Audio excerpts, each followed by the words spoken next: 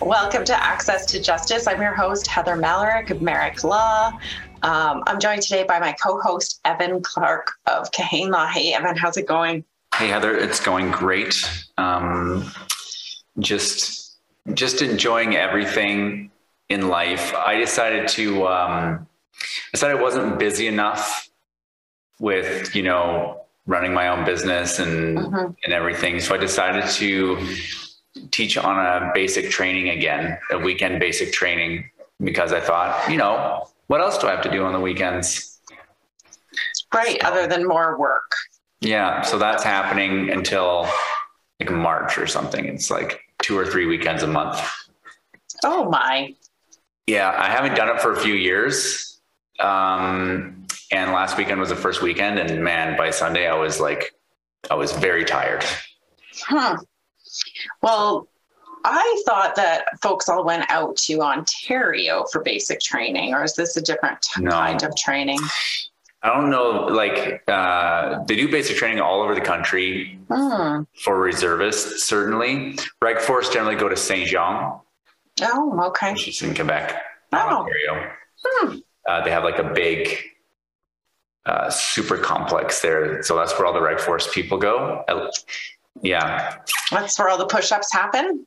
Yeah. So, but the reserves, I did my basic training in Chilliwack. Yeah. Which doesn't happen all that often these days. And a lot of people do them in full-time in the summertime, which is what I did, but in Wainwright. But we also do them sometimes on the weekends for those people that have full-time jobs that would be more difficult for them to get away full-time in the summertime. And so we run that out of our local armories. Yeah. I did not know that. Well, that's interesting. Well, but how are you doing? Good luck to you. I'm doing well. We were just chatting with our guest a little bit before about pets. We adopted a second cat a couple of weeks ago. Yeah, because why not? Yeah, why not? We fell in love with him. But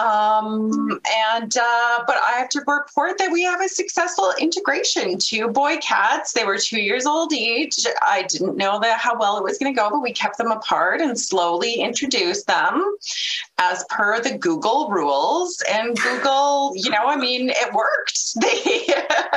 We followed the procedure, and they are running around and playing and having a grand old time. But my pre-existing cat was very well behaved, and this one is a little bit of a rogue. He's a little bit of a troublemaker. So he likes to jump up on my desk and tap on my keyboard and stuff. So very familiar. Exciting.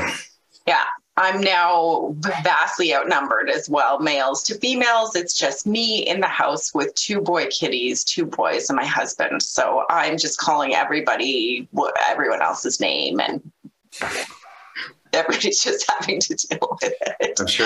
I'm sure your husband loves being called the cat's names. Yeah, he does. Yeah. We're also joined today by our regular special guest, Kim McDonald of McDonald Advisory. Kim is a financial advisor and insurance advisor with Raymond James Limited. Hi, Kim. How are you doing? Hi, Heather. I'm doing great. Thanks for having me on the program. Happy to be back. This is super fun. I'm excited to hear about the farm growing. What was your cat's name? What did you name the cat? He came with the name Roly Poly because he just flops over for love and belly scratches anytime he sees any human, but we renamed him Murray. Murray. Yeah. Adorable. I think that's a little bit easier to call out, especially if we're doing a podcast and he strolls in and you kind of need to give him that, that look and that, that, I don't know if we call it yelling. You kind of do like this funny little thing where you just sort of somehow can communicate with your eyeballs, but I think Murray will have an easier time. No, usually what it is. I usually put a mug in front of my face. Usually she mutes it and then screams, Murray, get out of here. So Murray needs to know that you mean business. So I think that name's better. And I'm excited that you brought another pet into the family. This is amazing news. Yeah, thank you. If you really want Murray to know you're stern, you need to give him a middle and last name as well. Yes, we're working on that. And he really knows when he's in trouble when you use all three names. That's true. Murray, Evan, something like that. Whoa. It's going to have to be a pre-existing name in the family already because I can't remember anymore. So. Well, without further ado, I would like to welcome our guest to today's program. We're joined today by Lucy Arruda of Axiom Mortgages. Lucy has been a full-time mortgage broker for over 15 years, and I'm so excited to have her here to share all of her mortgage knowledge and wisdom with us. Welcome, Lucy. Thank you very much. It's a pleasure to be here and get to chat and share information with everybody. It's definitely a very important thing to me to teach people about mortgages, and basically it's financial literacy, right? To know about mortgages, know about your credit. So I'm looking forward to sharing that information with you, and ask away. Ask any questions, any burning questions that you have. Great. Well, we're so excited to have you. Thank you so much for coming on. My first question is, what is your current cat situation? Well, let's see. Not Mitt and see, and actually my husband's the one who's outnumbered around here because we've got, my oldest is she got married in July, so she's out of the house now, but then I have a 16-year-old at home, daughter, and then I've got my three cats and two dogs, and they're all girls. My oldest cat will be 3 next month. And the twins, we were only going to go out last August to get one extra cat. Uh-huh. Went to a couple of different rescues, and then we saw these cute little kittens. They were so adorable. I'm like, we're going to only take just one, because we don't know how Mittens is going to react. But then we noticed that they were bonded, and they'd been in the rescue since they were, I think, 2 days old. So they were hand raised by their foster mom from 2 days old, them and their brother. And the brother had already been adopted out. The girls were definitely bonded. So we brought them home. And Mittens didn't like them. And so they now play, but it took probably 6 to 9 months for them to actually start playing together. It was very interesting. I was very stressed for the first while, trying to keep them separated and, not have any confrontations, but now they play, they get along. Every so often you hear a hiss or you see someone bad at each other, but that's okay because, there's no fur flying. That's good. And it's mostly just play. Like no one's ever been hurt or injured or scratched really badly. My biggest dog, she thinks she's a cat. She now behaves like a cat. She cleans herself after she eats, tries to scratch at the grass before she goes to the bathroom. That is so cute. Yeah, I think she was also adopted. So I think that maybe at some point when she was a baby that she was maybe around other cats. And now with our cats, it's kind of rekindled that again. And she thinks she's a giant cat. Well, that's very cute. It sounds like you have a bit of tense piece in your home. Yeah, it's always fun. It's always fun. And it's definitely a little mini zoo around here with 2 dogs, 3 cats, and 2 birds. But, it definitely keeps us on our toes with everything that there is to do. Oh, fun. Well, I love animals and I love hearing about people's pets. So thank you for sharing. Okay. But down to business. Let's get started then. Okay.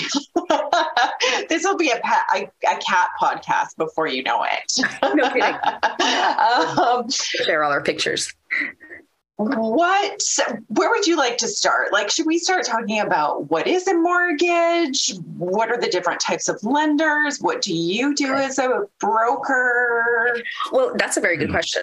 As a broker, what I do is I work as a middleman between the client and the lenders. Typically, we don't charge, mortgage brokers don't charge our clients for our services. We work for free for them because we get paid a finder's fee from the lender after the mortgage is completed. So if for some reason the mortgage isn't completed, whether it's the property didn't work out, the client doesn't qualify, maybe the client got cold feet, doesn't want to do any more shopping, the rates are going up, I don't know what's happening, then we don't get paid. We've basically worked for free, but we act as the middleman for them. We shop around for the best product, the best rate, service, because sometimes it's the client too that decides that, I really want someone who I can have online access to my mortgage. And other clients, they don't care whether they have online access. Some clients want to have an actual branch to be able to go into. So they need to go into a traditional bank or credit union, something like that. So that's what I do. The only time that we would ever charge a fee is if they had to go to a private lender or sometimes a B lender that won't pay us, then we have to charge our clients so that we can get paid. But there's lots of different lenders out there and lots of them that clients don't even know about because we've got monolines, the big banks, we've got credit unions, B lenders, and private lenders. And everybody knows the big banks. They know what they're all about. They deal with the typical A files where you've got great credit, you've got income that's verifiable, a very straightforward type of file. They are, I guess, the most common that clients know about, but what clients don't know about is monolines, which for, I think the growing population, they're becoming more popular. Monolines are lenders. They do lend to clients who have verifiable income. They've got great credit. They get their funding and their money from their investors as opposed to the banks that they use their deposits they have on account. But they are also called fair penalty lenders because they calculate their penalties very differently. If for some reason you need to get out of your mortgage, it'd be wonderful if you won the lottery and you need to pay off your mortgage. You don't really care what your penalty is, but it's nice to have a smaller penalty. The monolines will calculate it a little bit differently than the big banks. And so you'll have a much smaller penalty. Monolines also have access to really cool products like the spousal buyout product. They'll also have different types of mortgages for self-employed people that don't have verifiable income. Sometimes I'll have a client who is a contractor or owns their own business, and they don't collect all their money like the regular way with a pay stub or anything like that. They'll get paid cash, or they just don't claim all their income on their personal taxes. They retain it in the company. A regular bank is not going to be able to do anything with that. But with monolines, they will be able to offer a program to be able to facilitate that for the clients. So I really like monolines because they tend to have lower rates because they only concentrate on mortgages, hence the monoline. Their penalties are also a lot lower because they are specialists. They only deal with mortgages. So they're going to also, in a lot of cases, give you better service as well, because that's all they focus on. Think of it this way. If you have a problem with allergies, you're going to go to a specialist. If something with your immunity, you're going to go to a doctor that specializes in that. So they're going to give you the best service. Well, that's what monolines will do, right? They'll concentrate on that. Where if you go to a bank, you might get someone who's going to do a mortgage this week, but all week they've been doing bank account openings, bank cards, RSPs, things like that. And so they're more generalists. So they're not going to specialize and necessarily give you the best advice. And the advice that we give is very unbiased as well. So like I said, sometimes clients will want to go to a bank specifically because they want to be able to go into a bank because monolines do not have actual bricks and mortar. You can't go into an actual office or anything like that. So yeah, the monolines are one, the banks are another. Credit unions are also common for clients. More rural places, if you purchase in more rural places, we'll have to go to something like Service Credit Union or Alberta Treasury Branch.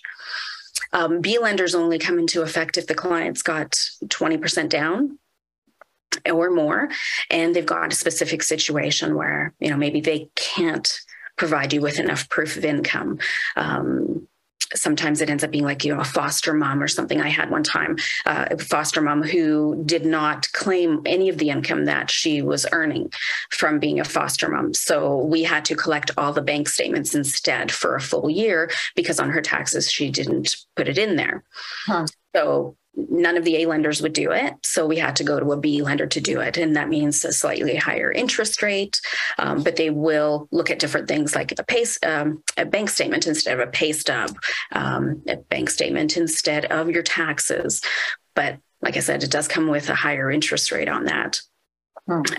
They do allow you to go over on your debt ratios, which with other lenders are very strict. But again, it gives us a little bit more flexibility, right, with which lender we can go to. So the other one, there's, sorry, go ahead. I was going to say there's a private lender. The private lender is like the last one. And with B lenders and private lenders, those are the ones that usually will end up charging for it because they don't pay us. But those ones are for very specific situations. They charge a lot, close to 10% interest rate. You have to have usually 20, 30% down.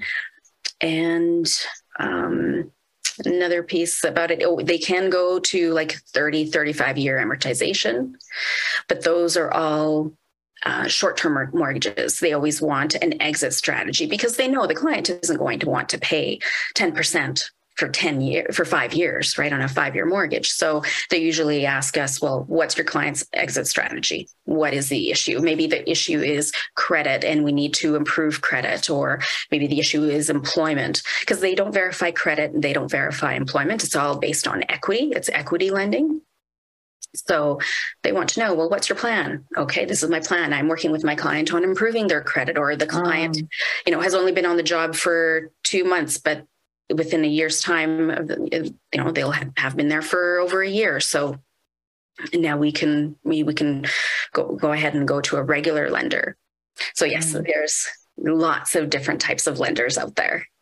So let's go back to monoline for a second, because you just kind of went, oh yeah, they're way better than everyone else. Yeah, they are. So like, why isn't everybody doing monoline mortgages? Well, most of my clients get placed with monolines because I educate them on it. The problem is that a lot of clients will end up going to the bank because they automatically think that the bank is going to give them the best rate and the best service. But what the clients don't know is that that's not the case. Just because you've been banking there for 20 years, that they're going to give you the best rate. They will give you the rate that they can. They're also not going to tell you that how they charge their penalty, right? They're not going to tell you, oh, by the way, this is how we do our calculation. And we are usually, 4 times greater than the monoline that your broker suggested. Clients don't realize that, but they automatically think that the bank is the best rate, the most fair one for penalties, and they don't know any better. So it's an education piece. I actually have an example because I had 2 clients around the same time with almost identical sizes of mortgages, and they were paying them out. They weren't paying them out. We were transferring them to different lenders. One was with one of the big banks and one was with a monoline. And the penalties were about, on the monoline, it was about 1/3 of what the big bank was charging. Same amount of time left over, approximate same balance. But this is something that the clients just don't know because nobody ever talks about it, right? I'm finding it really hard to believe that there are grown-up people out there who believe that they're going to get the best service experience at one of the major banks in Canada. That is totally inconsistent with my experience with banks. They're the worst. They're the absolute worst. They pay their employees as little as possible, overwork them, and Yeah, I find that really surprising that there are people out there that think like, oh yeah, I just love my CIBC person that I don't even have a person because they don't work there anymore. Yeah. I don't know. Yeah, I suspect there's a lot of trust out there, right? That's just come from a generation or two generations before of banks and those folks. And these monolines are newer products. Well, that's what they think. There's one lender out there that they've been around for 40 years. They first started lending commercially and then got into the residential space. Most lenders have been around for 20 years, but nobody knew about them. A long time ago, like back in the 90s when I started in banking, mortgage brokers were thought of as the people you go to if you can't get a mortgage at the bank. Yeah. But over time, what's happened is we gained more traction, got more people mortgages, really, really good mortgages. And we actually made the banks more competitive because these monolines came out with better interest rates. So it's like, oh no, we're losing some market share. Now we need to lower our rates as well to keep up with the monolines. So things have changed dramatically. And I worked for one of the major lenders for 15 years. And 5 of those years was as a road warrior for them. So that's like a mortgage specialist, not licensed or anything. And keep in mind too, that's another thing is when you go to the bank, you are getting just an employee. You're getting someone who has a label that sounds misleadingly like an official title that is regulated. Yes. Right? Like not quite like CFP or mortgage broker, but mortgage specialist. And, I don't know what they get away with, Kim, for like financial planning, but they have some fake names in there as well that make people think that they're not just like a, employee with minimal training. Yep. And I remember when I was doing mortgages with that particular lender that there was really no training in addition to what I had when I worked in the branch.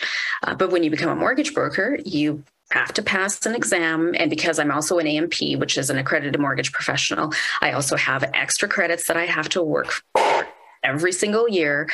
So, you have all these different things that you're constantly keeping up to date on, yet you go to the branch and you have absolutely nothing because they don't have the education. They don't have the training. They just have hands-on training.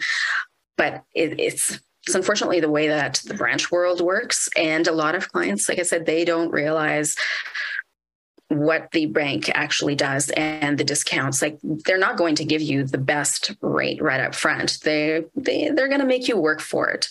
And maybe they might give you a good rate and maybe they won't give you a good rate. A lot of times it's that inducement, right? They'll hold that carrot in front of you and say, yeah, come over here. We're going to give you a really good rate. And then when your mortgage comes up for renewal, they give you a super high rate. And I'm working with a client right now that's exactly the case. I set him up with a monoline 10 years ago. When his mortgage came up for renewal, one of the big banks enticed him in, gave him a good deal from what he thought was anyhow. And his mortgage came up for renewal again now, and they jacked up the rate higher than everybody else. So transfer him out again. But it's a lot of education. And that's what I really strive to do because it is my passion to educate my clients. Why do we do this? Why do I go to monolines? But, definitely if my client says, no, I need to go to this particular bank, as long as we deal with that particular institution, then I'll definitely place them there. But I will also let them know that sometimes its turnaround times are ridiculously high. So, you need an approval in a week. Sorry, this lender isn't even picking up files for 1 week. If you think you might need to move or you might somehow need to pay out the mortgage for whatever reason, especially if it's a client that transfers within provinces, or even I have clients who've transferred between the US and here. If it's those clients, they might need to pay out that mortgage because you can't take your mortgage to the States. And then you're going to have a high penalty. And the last thing I want is my clients to come to me, any mortgage broker. We don't want our clients to come back to us and say, hey, you put me in the wrong type of mortgage or the wrong type of lender, and now I have to pay this enormous penalty. We've all heard the stories that have been on the news in the past few years, especially like when COVID happened. There was a realtor in Ontario who had, she wasn't doing well. Obviously, when COVID happened, it was a rough time, and she had to sell her home. I think her penalty was something like $20,000 with one of the big banks. And everyone was up in arms. And, the rest of us who know how this works, we're like, yeah, that's pretty typical with that particular lender, because all the big banks, that's how they calculate their penalties.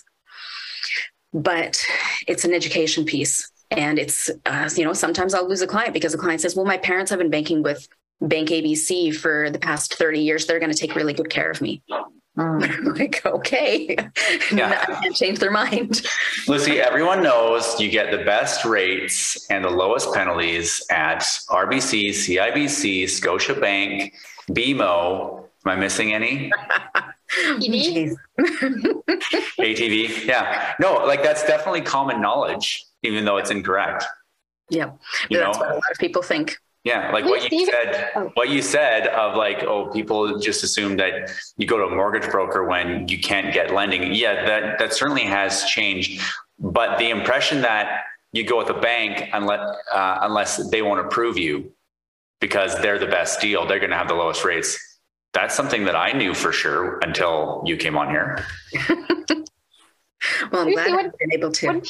When people are looking at their mortgage statements and they're listening to the podcast, learning about monolines, who would you say are the three biggest monoline companies? I'm aware of MCAP, but I don't look at mortgage statements all that often. And I think people are probably now wondering, like, am I with a monoline or a B lender, or like, who am I with? Yeah, no, there's MCAP. They're very large. There's First National, Merrick's, and Lendwise. Merrick's and Lendwise are kind of one and the same. They just pay us differently. One's up front and one is after the fact. Like they pay trailer fees. Let's see what else. Strive is a new monoline that's come out. I haven't even used them yet, but there's quite a few. There's CMLS, RMG. RMG used to be Street Capital.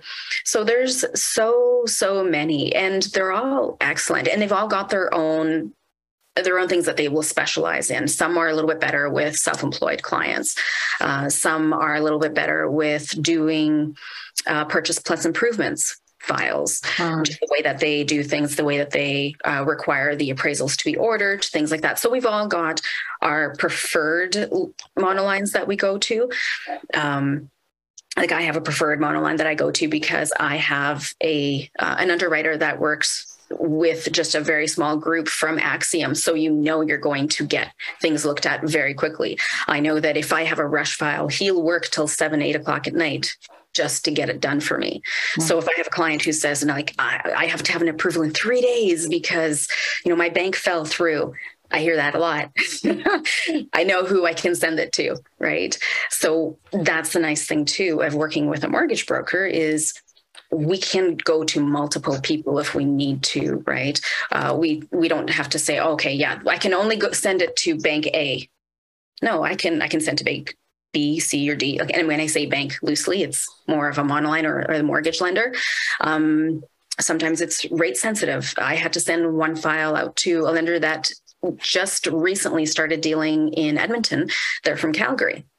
And it was just like I said, a very rate sensitive file. The clients were very particular. But you know what?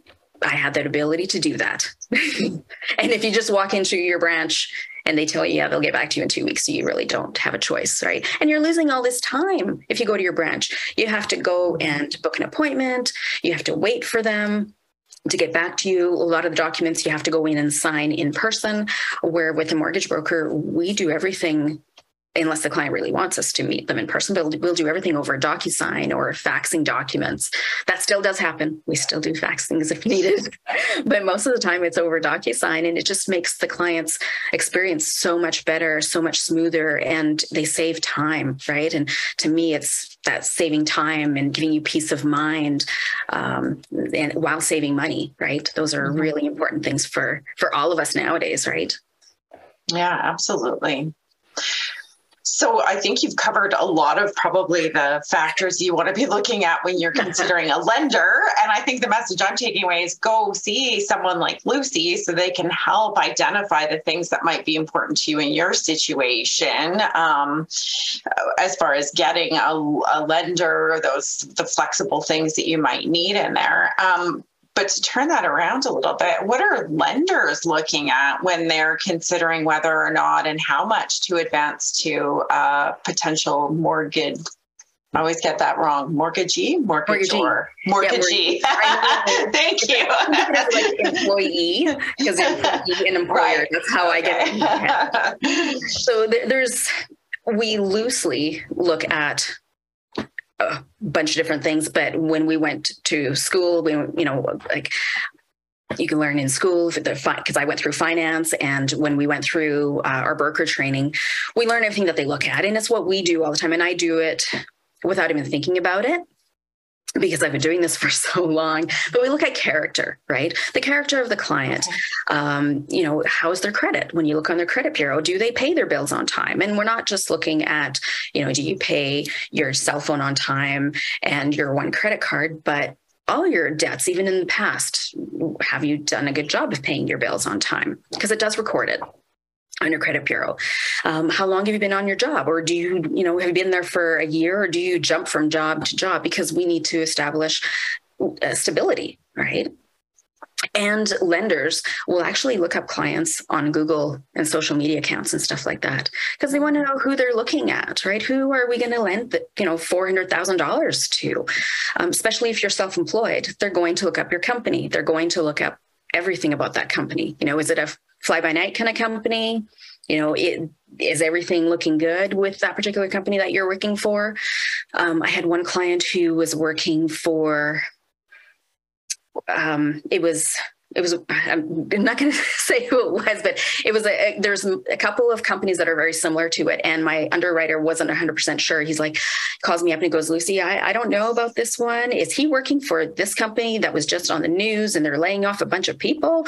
And I'm like, no, that's this company. So it's, it's a slightly different name, but very similar. But they'll look up things like that because they want to make sure that they're lending to someone that's going to have a job. The last thing that the lender wants to do is give you a mortgage, and then 3 months later you lose your job and you can't make payments, right? We want to make sure that we're all on the same page, right? So that's with your character. Like, what's your ability to pay back your mortgage based on your character? And then there's capacity. That's actually the ability to pay back the mortgage. So that's when we do our debt servicing ratios, which we look at what your mortgage payment would be, what your property taxes would be, a heat allowance that we have to add in there. And then we also do a calculation with all of your debt, with minimum payments and loan payments, things like that. Again, we want to make sure that you're not overextending yourself. We look at the capital, which is your down payment. How much of a down payment are you putting down on the house? And where is it coming from? Is it getting gifted to you from family, or did you actually save that money yourself? Because it looks better if you actually saved those funds yourself than if you're just getting it as a gift. One thing that people don't realize is that the lenders and we look at what your collateral is. The collateral is actually the house.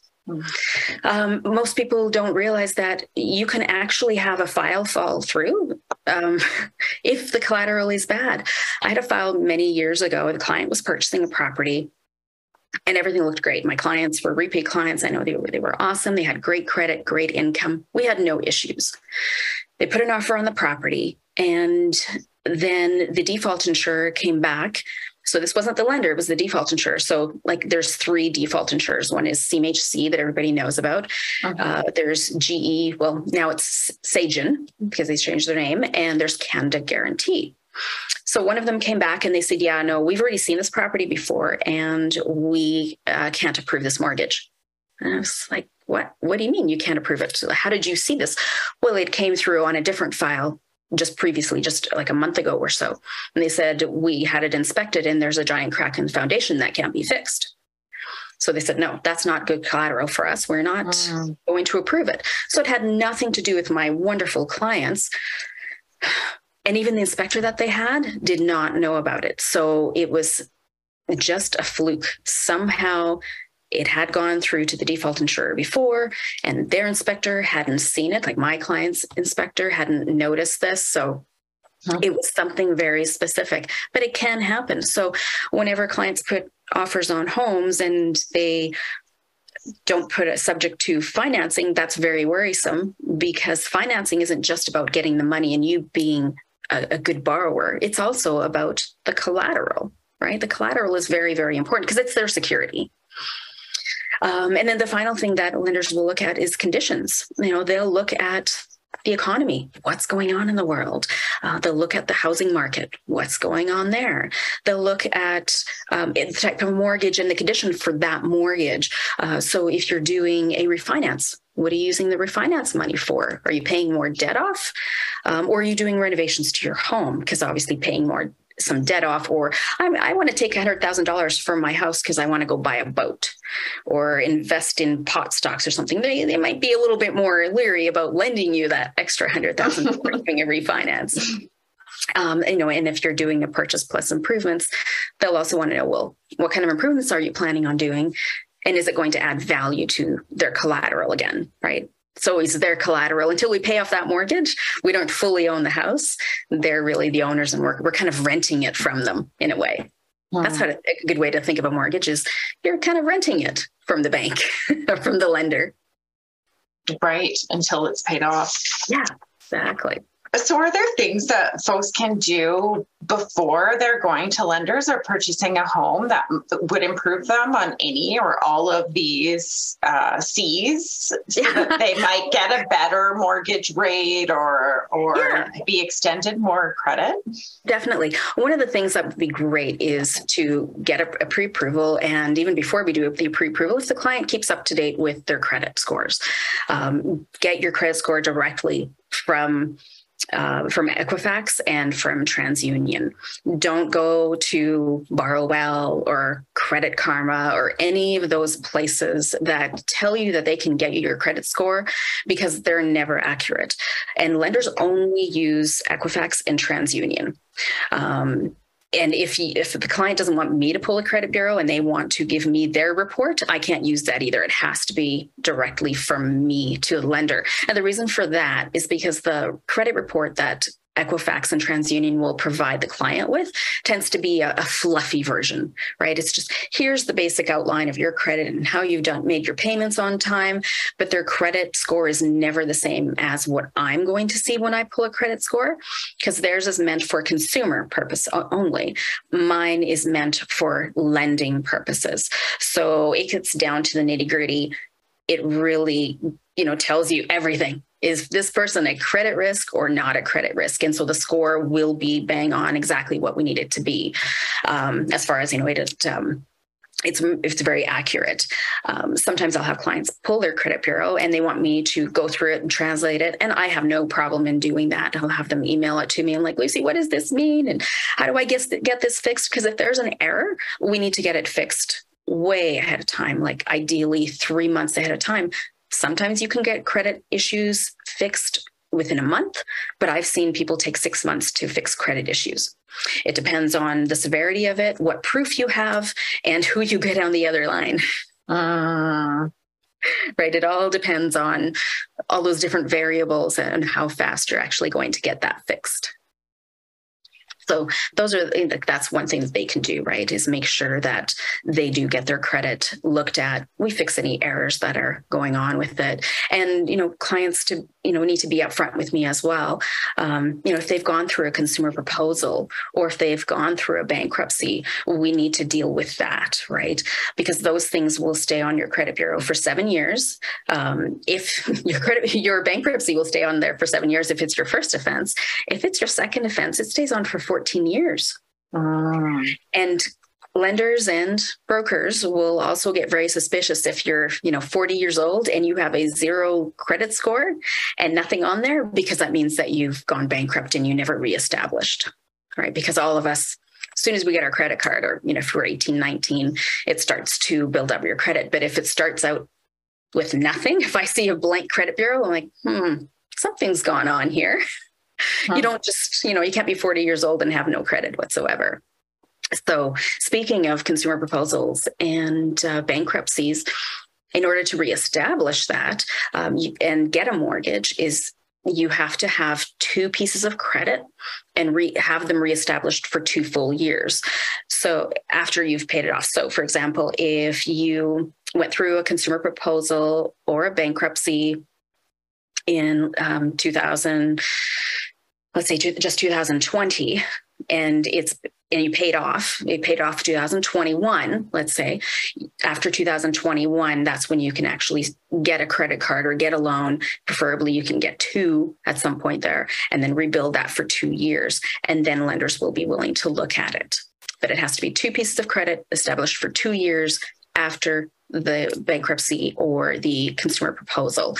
Had a client a while back who had 2 pieces, but one was active during the consumer proposal, and no lender that I contacted would use that because it was still active during that time. They wanted fresh credit, brand new. A new credit after. Instrument of some kind, something new. Oh, interesting. Okay. Yeah, they're very specific. But if you're able to get those 2 pieces of credit, you don't have to wait the 7 years necessarily after the bankruptcy. It's going to show up on your score, but if you're able to reestablish, then you might be able to get a mortgage sooner than that 7 years. Exactly. It stays on the bureau. Everything will always stay on your credit bureau for 7 years. So it's important just to get that started. And if you get a loan and a credit card, you're actually going to get more score or a higher score than if you just get a credit card. A credit card is going to show that you can make your minimum payment, which is 3% of the balance. And if you have 2 credit cards, it's just always varying 3% of the balance, depending on what your balance is. But if you have a loan, it shows that you can make a set payment, just like a mortgage, right? Every single month. So that's why it's good to have 2 different types. One's a loan, one's a credit card. Capital One seems to be the most common credit card that people get to reestablish with, but you want to go away from that and go to one of the big banks and get a regular credit card because you'll get a higher score through them. Because Capital One will have a secured card. So you give them $500, they'll give you a $500 credit limit. But they are not the ideal one to have a card with after a certain point of time. So as soon as you can go to the bank and get a regular credit card, I would definitely recommend that. But you can build a really good credit score by just having 2 pieces of credit. And it's just to show lenders that, okay, they made a mistake, or maybe, it could have been marital breakdown. It could have been an illness in the family. It could have been just, hey, you didn't know how to manage your money back then, but now you've learned the hard way, and now you're starting again. When I worked in the bank and I was a manager, I had someone who came in who was only 18 years old who went through a bankruptcy. So it can happen very, very young because her parents just stopped bailing her out, and they said, "No, you're on your own." So hopefully. That was many, many years ago, but hopefully that person's gotten better and hasn't gone through another one. Yeah, that would be a hard lesson at 18, but maybe that's a better time to be learning it than later. I know. On. I remember standing there in front of her and I was shaking my head. I couldn't believe that I was hearing her properly, that this is what happened because we were having issues with her bank account. And that, unfortunately, was her parents just said, "No, you're on your own now." Lucy, do lenders have conflicts of interest in terms of who they do business with? Like, for example, is a certain monolines, like companies offer better deals, and clients might get sucked into a lender that maybe is a good deal for their lender and not as good a deal for themselves? I haven't heard of any conflicts of interest with the lenders. I'm trying to think. Do you have an example of it? No, I don't have an example, but I know in every business in the world, there's incentives for doing business with different types of people. So I'm just wondering, are lenders, do you get compensated more for volume with a certain lender? Well, there are different pay types, and all lenders will say, if you send a certain amount of business to us, we'll give you volume pricing or volume bonuses. That's definitely true. I know that some lenders will go to builders, for example, and they'll give them some incentives to send their clients to them. Not that I've ever seen it be a conflict of interest, but let's not forget bankers, like mortgage specialists who work at the banks, they aren't licensed. They're not licensed with RECA. They don't have the same types of guidelines that I have and that real estate agents have and that you would have, right? We have these guidelines and these rules that we have to follow, but the banks don't. So it's a little bit different, but I have seen that where they'll give them some incentive. We'll pay for the legal fees if you send your client to us, when they work at, when the client goes to the bank and they're buying from a builder. So this is interesting. Legal fees, does this happen commonly with certain lenders? They'll just pay for clients' legal fees. This was years ago when legal fees weren't so expensive, right? Because now they're a lot more. But that was, eons ago when I was working as a mortgage specialist, and the lender that I worked for, they would do different incentive things for the builder. We'll cover this for your client if you send them to us. So of course I was the one, the recipient in the end, right? Because I was the mortgage specialist. But after you become licensed and you realize all these things that you should be doing and that you have to be doing, and things that, why were they allowed to do that? How are they allowed to get away with that? But, no one ever really talks about what should and shouldn't be done, because everybody just trusts the big banks. Right? So everybody pretty much should expect to pay their legal fees nowadays. Is that correct? They should expect. And even if your builder says that they're going to cover the legal fees, the legal fees are being added onto your property price anyhow. So somebody's paying them, right? Somewhere along yes, the exactly. way. Somebody's paying them. Probably being passed on to you somewhere along the way, right? Yeah. Exactly. So that's the basics of a mortgage. And I mean, the whole process itself is pretty easy. And the banks, again, the big banks don't cover the process. Usually my clients will tell me, I went in to see my banker. I've been banking there for 20 years and I don't know what's going on, but they haven't been told what the process is to do everything. So when my clients come in, they know, and I say come in as in, intake, whether it's email or phone calls, because nowadays no one really meets in person and everybody's so busy. But, we get an application started with the client, review credit, because we just talked about credit. I liked them to be completely upfront and transparent with anything that they have on their credit or any concerns, because then I know what to look for. Because sometimes I'll pull only the Equifax credit bureau, because most everything is recorded on there. But then, Jane told me that she had this problem a few years ago. It's not showing up here. Maybe it's showing up on TransUnion. So then I'll pull up the TransUnion instead of being surprised when they find a home, because the lender will always pull the TransUnion one. We don't have to. So I don't want any surprises. So that's why I always tell clients, just tell me everything that's gone on in your life. You were going to say something, Heather? I'm surprised to learn that there are two different credit bureaus might be providing different information. And how does that work? It's challenging. And how do you know what's reliable? I mean, and I guess this came up a little bit for me in the back of my brain when you were saying before too, that credit bureaus might issue to the consumer, like sort of a fluffier one, but then give you a different and more accurate number. Yes. Because ours is lending. I know it doesn't sound right, but we're only required to pull an Equifax credit bureau. And then when it goes to the lender, either the lender or the default insurer will pull the TransUnion one as well. Equifax is the one that's used probably 99.9% of the time. And sometimes creditors will report to both Equifax and TransUnion. Unfortunately, they don't always. So sometimes there'll be some weird thing that showed up on TransUnion but doesn't show up on Equifax. But that's why Equifax is primarily the one that we look at, is because they're accurate 99.9% of the time. But in that 0.1% time that my client tells me, back when I was 18, I had this on there, and, they're only 22 years old. If it doesn't show up on Equifax, then I know, okay, I need to pull up TransUnion, because if I don't, the lender or the insurer will, and then they'll find something on there, and then we've all wasted our time, right? And it's good to know what's going on ahead of time.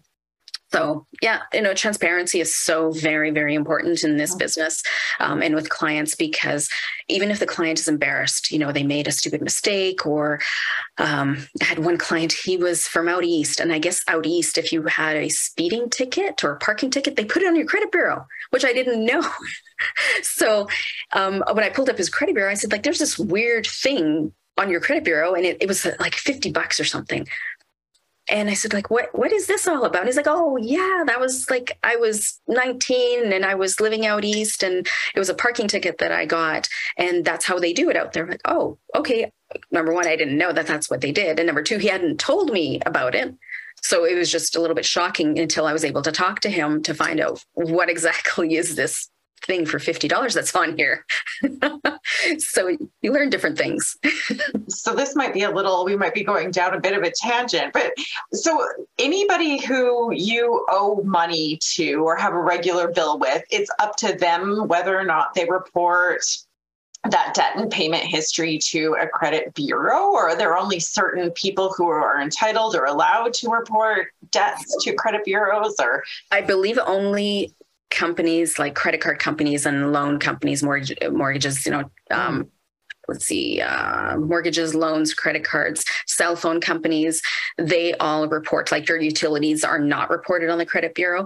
But this is why it was a very odd thing, because this was, I guess, with the municipality that reported it. And that's how they keep track of it. I got to tell you, Lucy, schools do as well, because we had a school fee.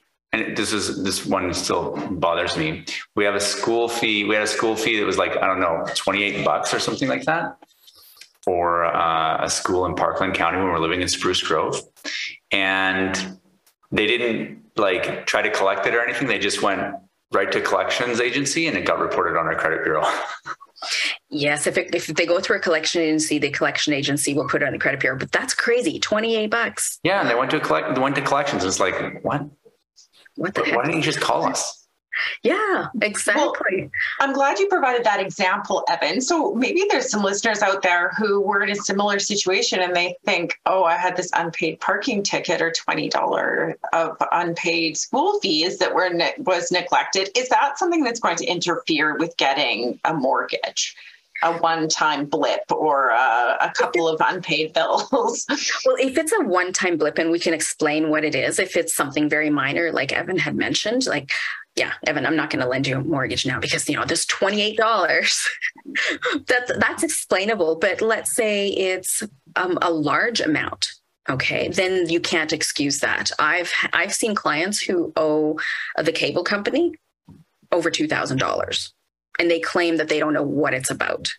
You don't owe the cable company more than $2,000 and not know about that. Now, if it was a small bill, you moved and it was like $100 and it shows up on a collection from a collection agency and you've moved and it is possible that they were never able to get a hold of you. That is definitely possible depending on where you moved and such. But larger amounts, yeah, it's case by case, really. And we have to put it together. It's almost like, going, and in a way, kind of like going to court. The lender is the judge and we're the lawyer and we're trying to explain everything and make them understand that, my client is being honest. They didn't know about this and this is the situation and this is how many times they moved. And yes, they changed their phone number and they were never advised that there was something outstanding. That's possible.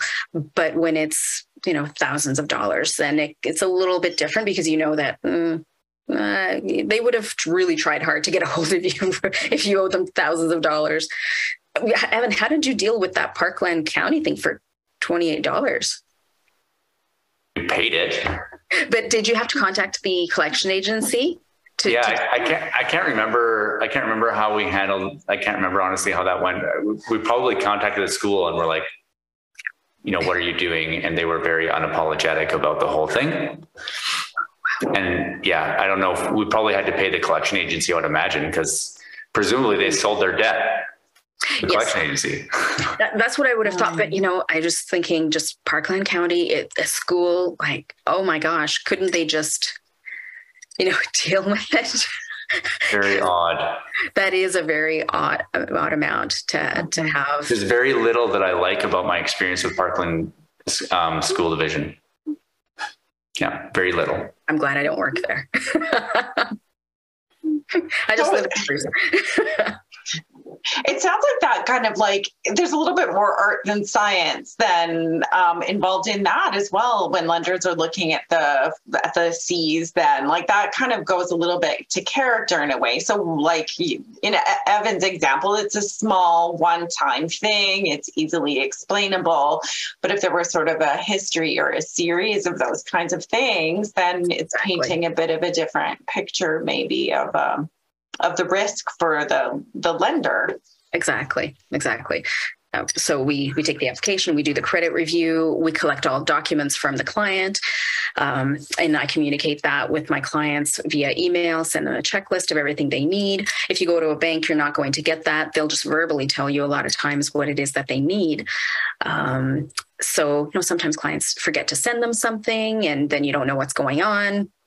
It's like, I'm on week 1 and week 2, and I don't know what's going on with my application.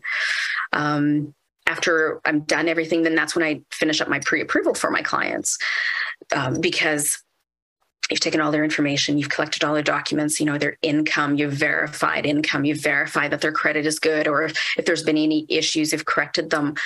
And you complete the pre-approval part of it, and then they can do some shopping at that time when they have an actual pre-approval in place. And that's a key difference between a pre-approval and a pre-qualification. A pre-qualification, you just walk into your bank, you tell them how much money you make. They don't verify it. You can tell me, I make $100,000 a year. And then they'll just plug it in. You tell them approximately how much debt you have, and they'll tell you how much you can go shop for. But what they didn't do was verify the income, because maybe you don't make $100,000 a year. Maybe you are a part-time employee and you have only been working at that job for a year. So you can't use that because that's not guaranteed hours, possibly, right? You have to check the credit. You have to do all those things in order to be able to send a client out to go house shopping. Because think of all the time that people are wasting if the information isn't all verified. You're wasting the client's time, the realtor's time, the person who is going to be showing their home, right? They're emptying out their house so that you can go look at it. And then maybe you didn't actually qualify for that because nothing was verified. So a pre-approval is key before you go shopping for a house. And then the final approval is only done after we've done all that. The lenders checked the collateral, right? They verified your capacity. I verified your capacity.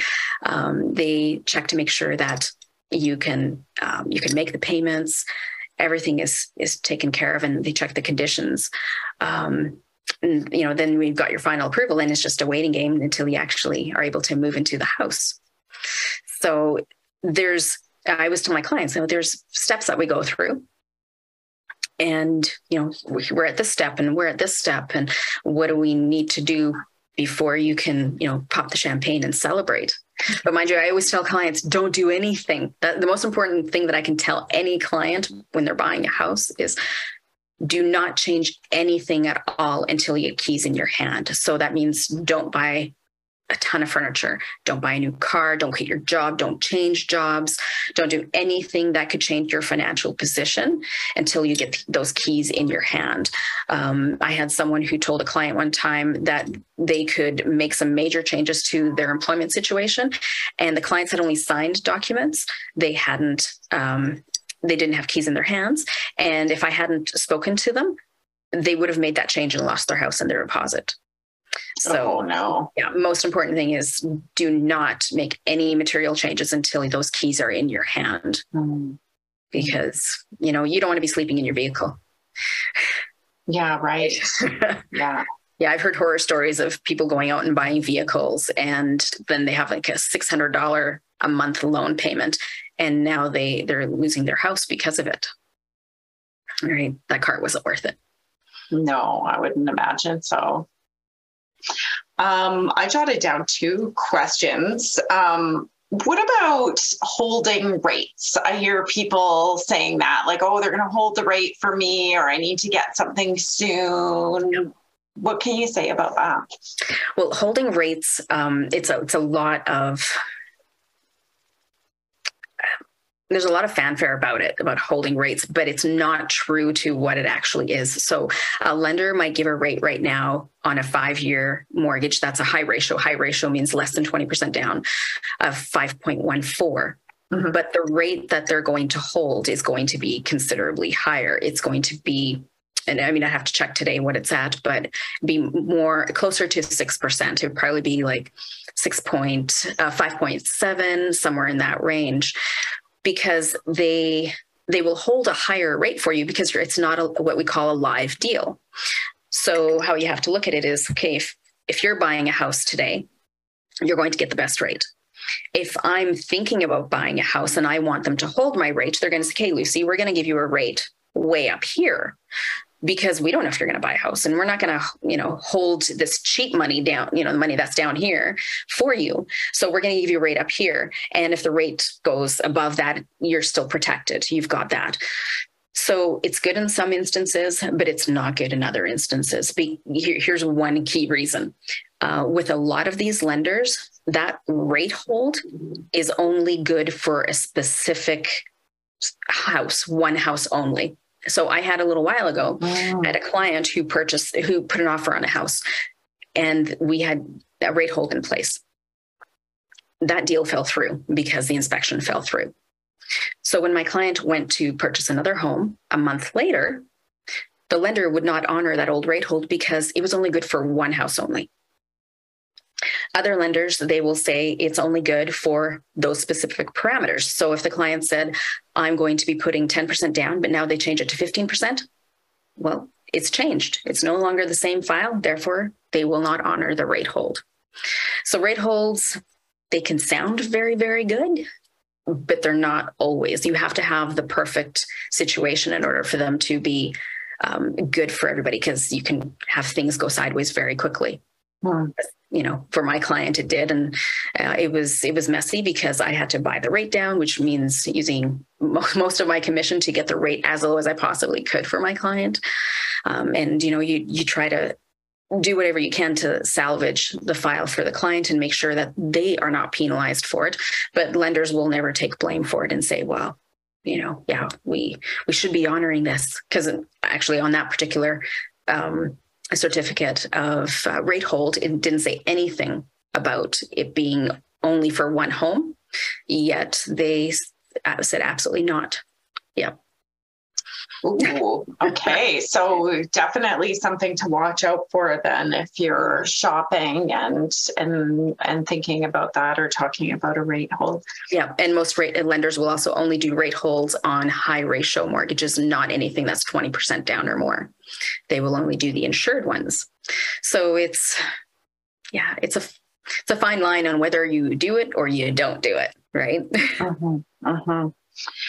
How about it? This might tie in Kim into the conversation.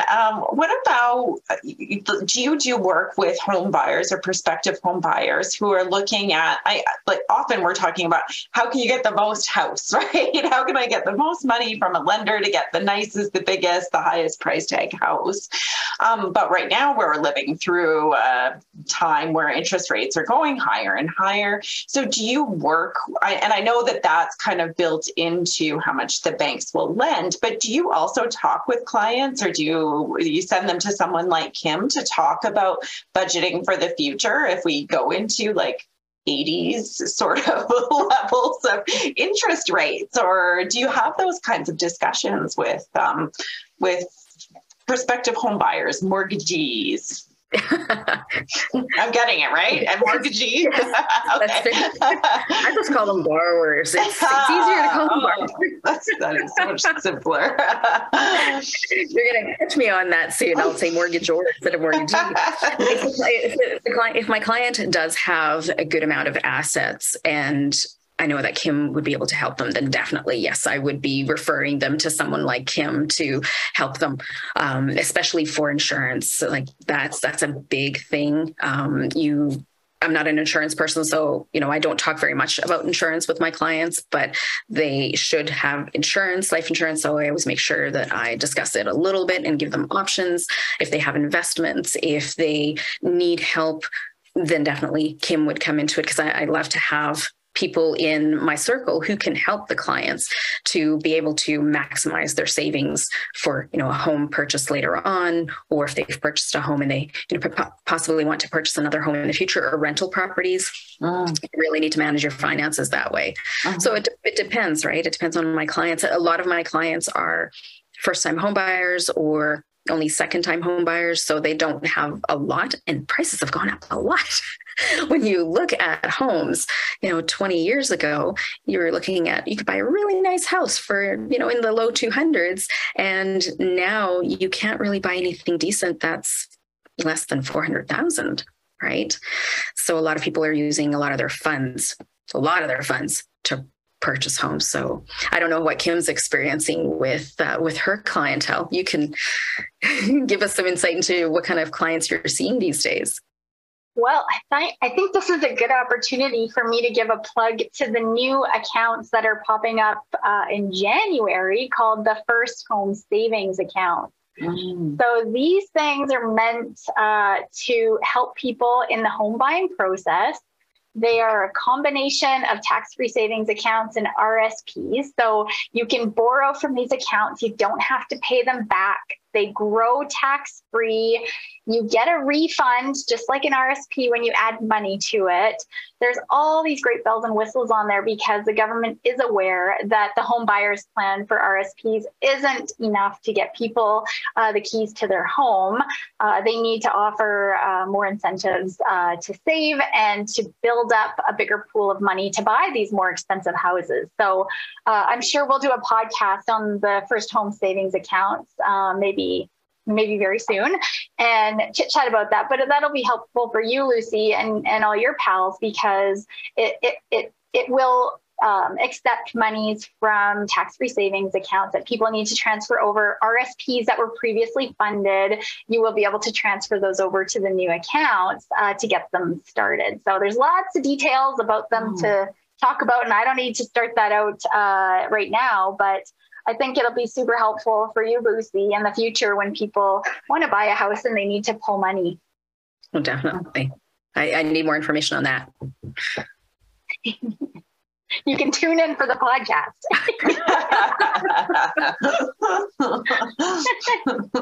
So Heather, you got to get started on that podcast. Yeah, I'm writing it down.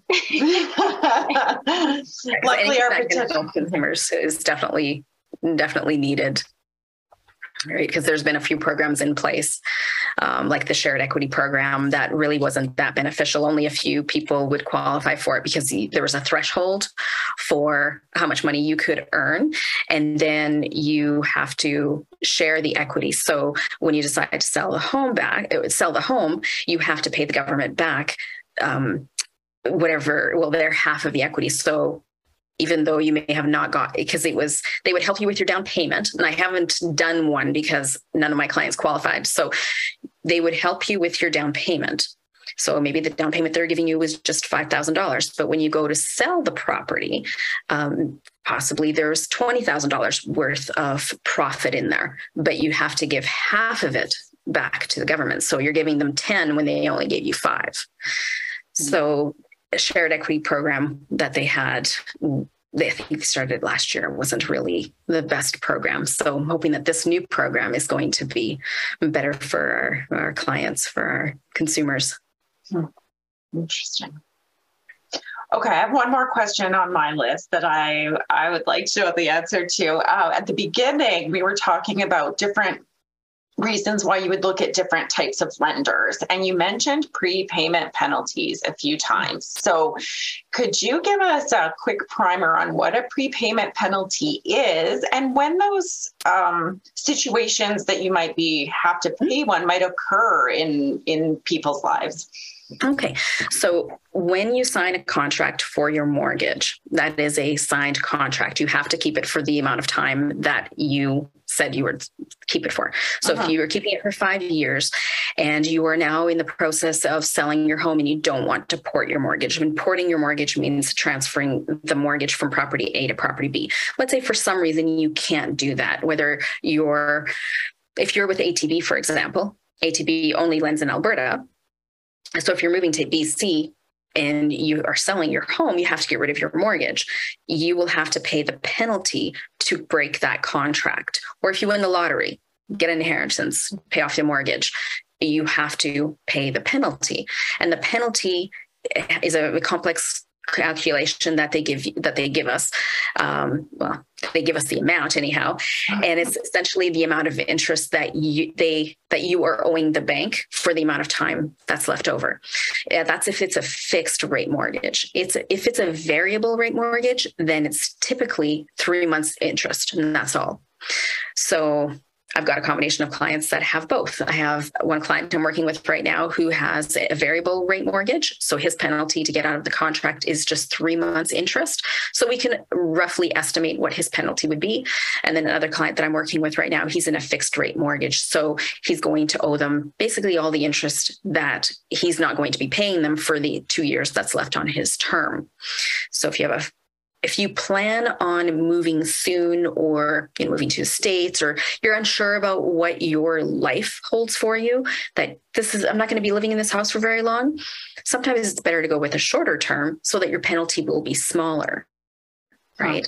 Because if you go with, let's say, a 10-year term, your penalty could be absolutely astronomical because you're going to be paying a lot of interest, right? They calculate it based on what you are paying them and what the interest rate is at that time. So there could be a huge amount of payments that you'll have to make. But if you're with a monoline, your penalty would be considerably less than it is with a big bank.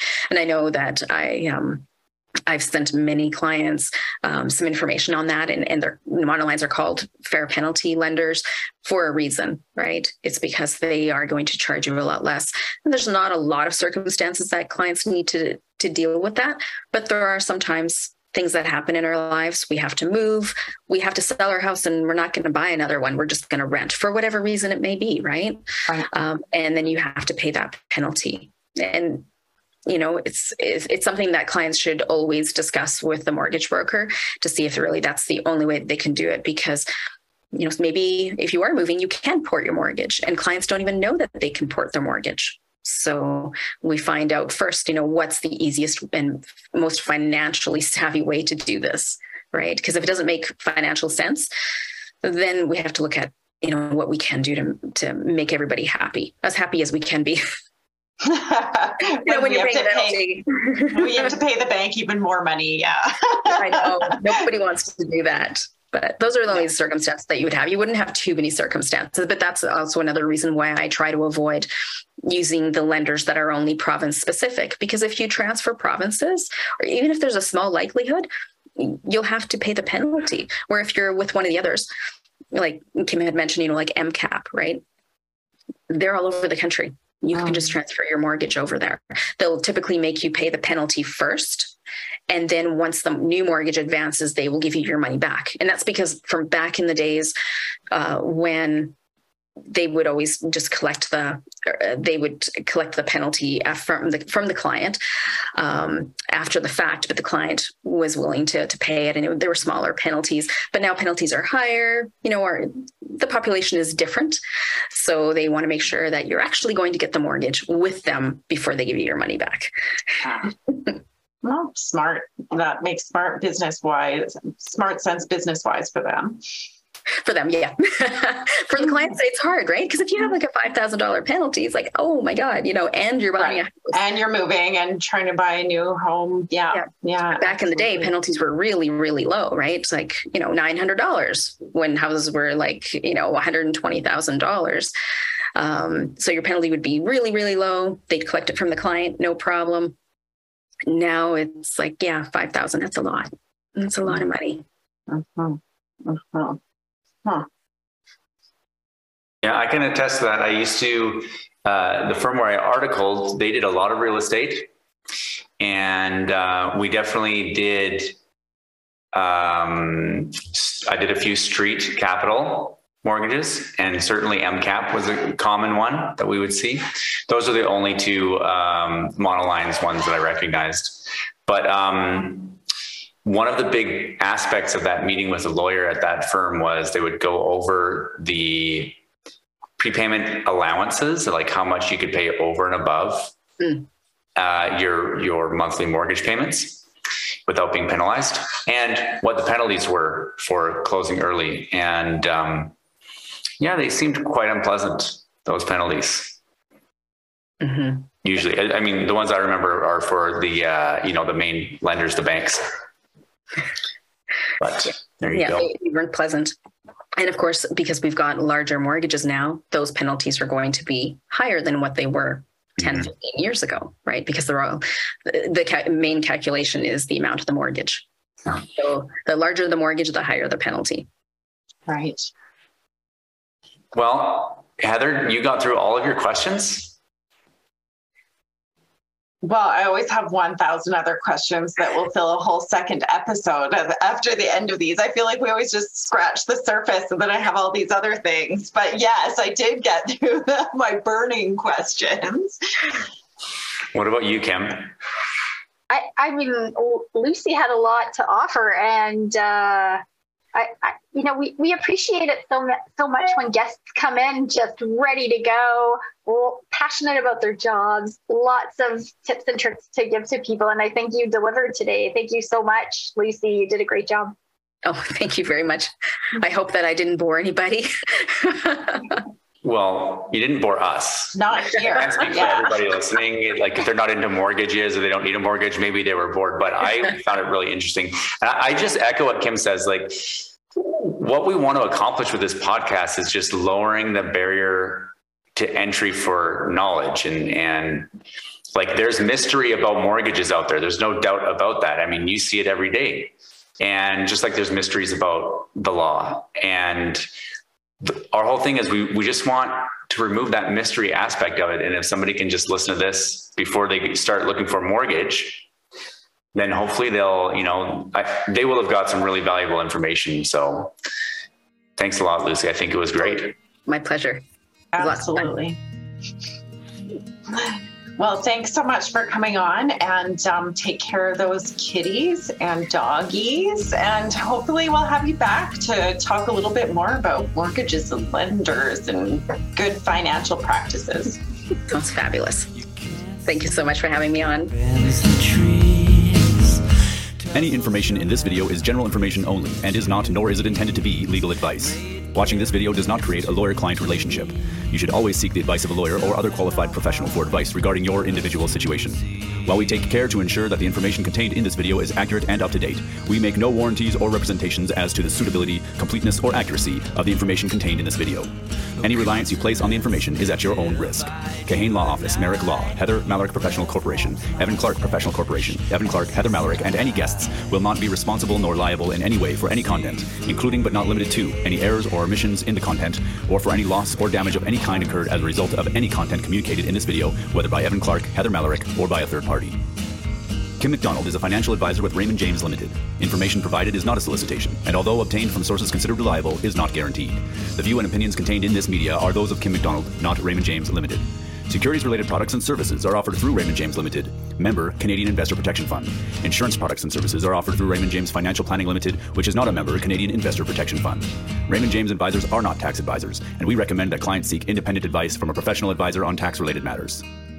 Insurance products and services are offered through Raymond James Financial Planning Limited, RJFP, a subsidiary of Raymond James Limited, which is not a member Canadian Investor Protection Fund. When providing life insurance products, financial advisors are acting as insurance representatives of RJFP.